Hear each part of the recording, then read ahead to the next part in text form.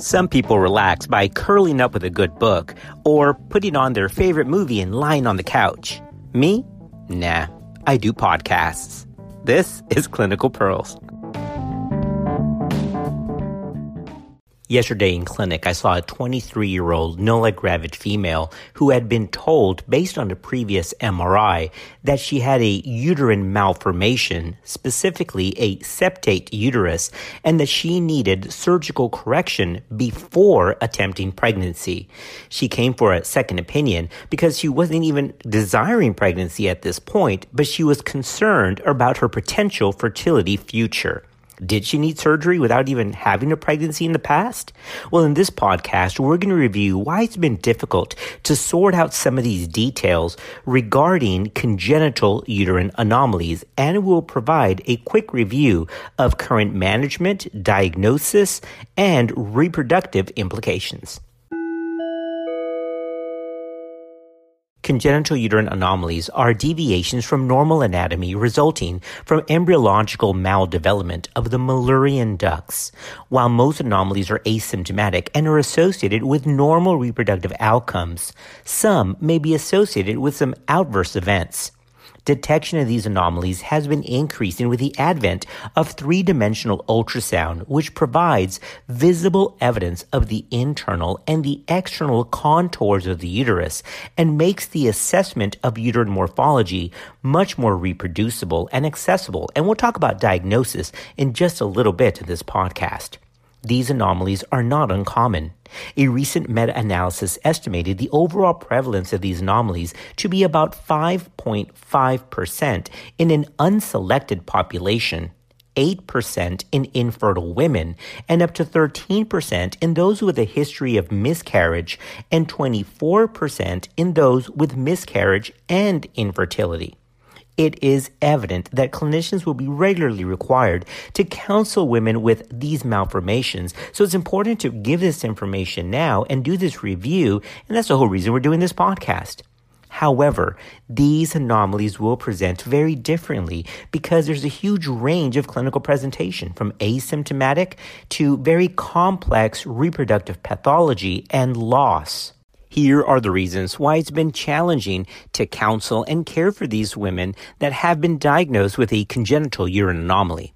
First, there's been different classifications in the literature over the past few decades, but we're going to focus on the American Society of Reproductive Medicine's one, even though it's not ideal and there's criticism for it. We'll also talk about the European classification system, which, yeah, you guessed it, is also being criticized.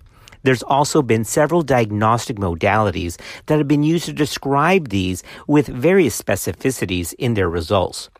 It's also hard to determine the impact of these congenital anomalies because even though recent meta-analyses have been published, they've had very heterogeneous existing studies that go into those kind of reviews. And lastly, there's just been no single randomized clinical trial that addresses the question of surgical management of these anomalies, specifically the resection of the uterine septum, which is the most amenable and the most reported for surgical repair. All right, when we come back, we're going to talk about the embryology of the female reproductive tract because I know we all forgot about that from embryology in medical school, but it really does come to life when we're talking about these congenital anomalies. So let's do that next.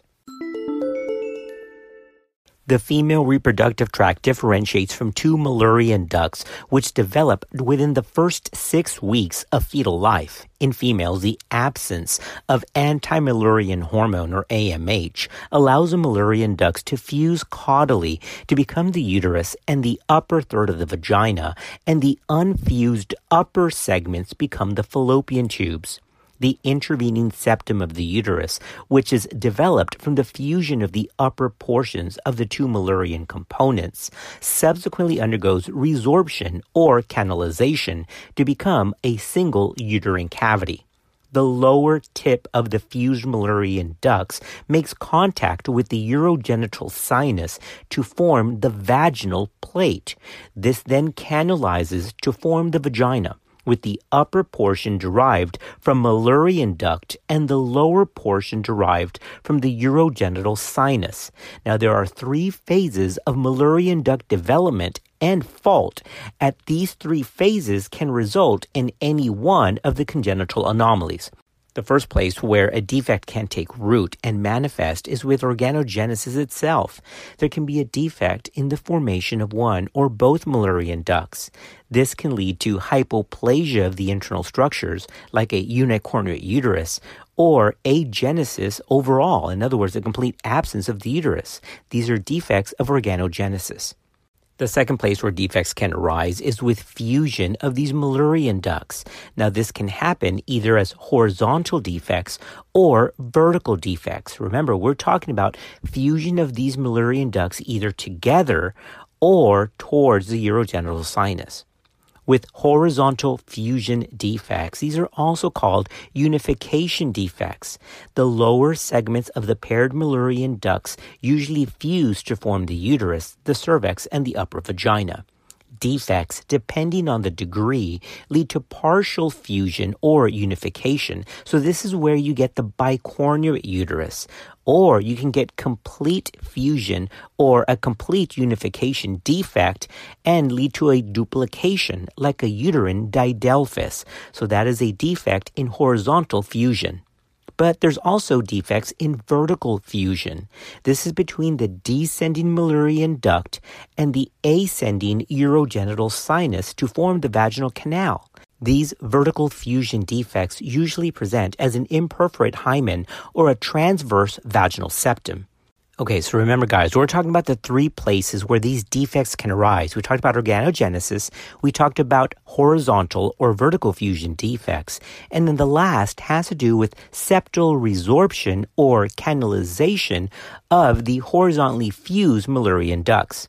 This leads to defects of the uterine cavity. So failure of resorption or canalization of that septal barrier leads to various degrees of complete septate uterus, a partial septate uterus, or the mild form, which is an arcuate uterus.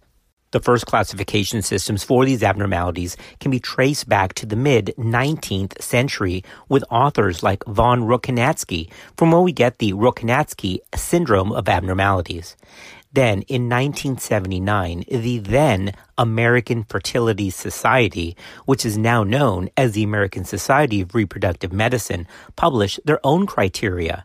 And it's been this scheme that's been the most widely adopted and used for decades. However, of course, there's criticism like with everything else in life. So the European Society of Human Reproduction and Embryology, or the ESHRE, developed its own set of guidelines and its own set of classification scheme back between 2011 and 2013. This sought to address issues that weren't well represented in the ASRM scheme. For example, the European Society classification also took into account vaginal abnormalities that were not just solely based on uterine malformations. Of course, as I've mentioned before, nothing's free of criticism. Congenital uterine malformation experts have criticized the European classification as overestimating and the ASRM as underestimating the presence of a septate uterus. So the take-home message is use either the European criteria or the ASRM and be consistent.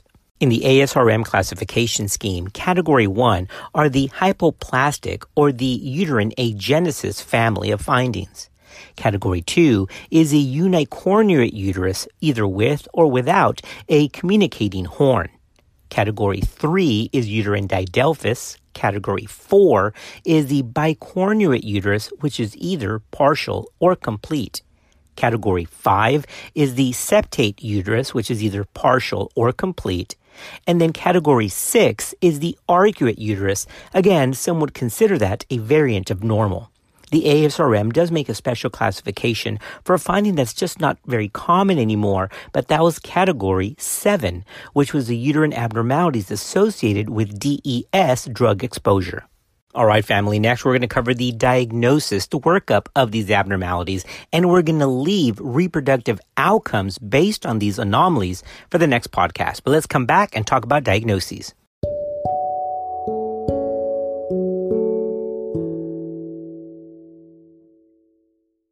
Accurate diagnosis of the internal and external contours of the uterus is crucial in making the diagnosis and classifying these anomalies correctly.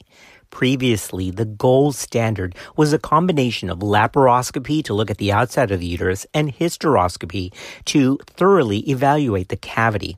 But imaging techniques like ultrasound, specifically 3D ultrasound, the use of HSG and MRI have come a long way, and they're preferred now, obviously, because they are also less invasive. When conventional 2D imaging suspects an anomaly, then a 3D ultrasound should be triggered. Conventional 2D vaginal ultrasound is minimally invasive and is the easiest to perform, but it can miss some subtle defects, but it's good for an overall screen. Scanning in the second half of the menstrual cycle, the secretory phase, provides more accurate visualization of the endometrium and is therefore appropriate to evaluate the uterine cavity better because it just gives you better resolution. Visualization of two endometrial cavities on a transverse plane is indicative of a congenital anomaly. 3D ultrasound, through its unique feature of providing the additional viewing of coronal planes of the uterus, can help visualize both the external serosal surface and the internal uterine cavity. And so it helps you really make these subtle differences much more visible using 3D ultrasound. Now, again, 2D is fine as a screen, and it can point you to a general direction, but 3D just has much more sensitivity and specificity. All right, so here's a clinical pearl. Three-dimensional transvaginal ultrasound is now considered the gold standard for the assessment of these congenital uterine abnormalities because it's less invasive and it can classify the varying types of uterine abnormalities correctly. Criteria for the classification of these uterine abnormalities can be found in published literature and in the American College of Radiology. Now, what about an MRI? Now, an MRI of the pelvis is sensitive and specific for diagnosing these congenital uterine abnormalities. They help in delineating the endometrium, and they can detect uterine horns. Plus, MRI can also help define any aberrant gonadal location. And of course, you get a peek at the renal anatomy that cannot be ignored in this either. Remember that the genitourinary system develops together. It's also less invasive than that combined laparoscopy and hysteroscopy, but MRI may not be feasible for some patients based on cost or availability. So remember, while MRI is not routinely recommended in all women with a suspected congenital uterine abnormality, it can be useful for those who have a suspicion based on routine ultrasound, or even when it's not clear on a 3D ultrasound, again, which is unlikely but possible, and in those who have suspected complex abnormalities, or in those who have a suspicion of a concomitant renal abnormality, then an MRI is advised.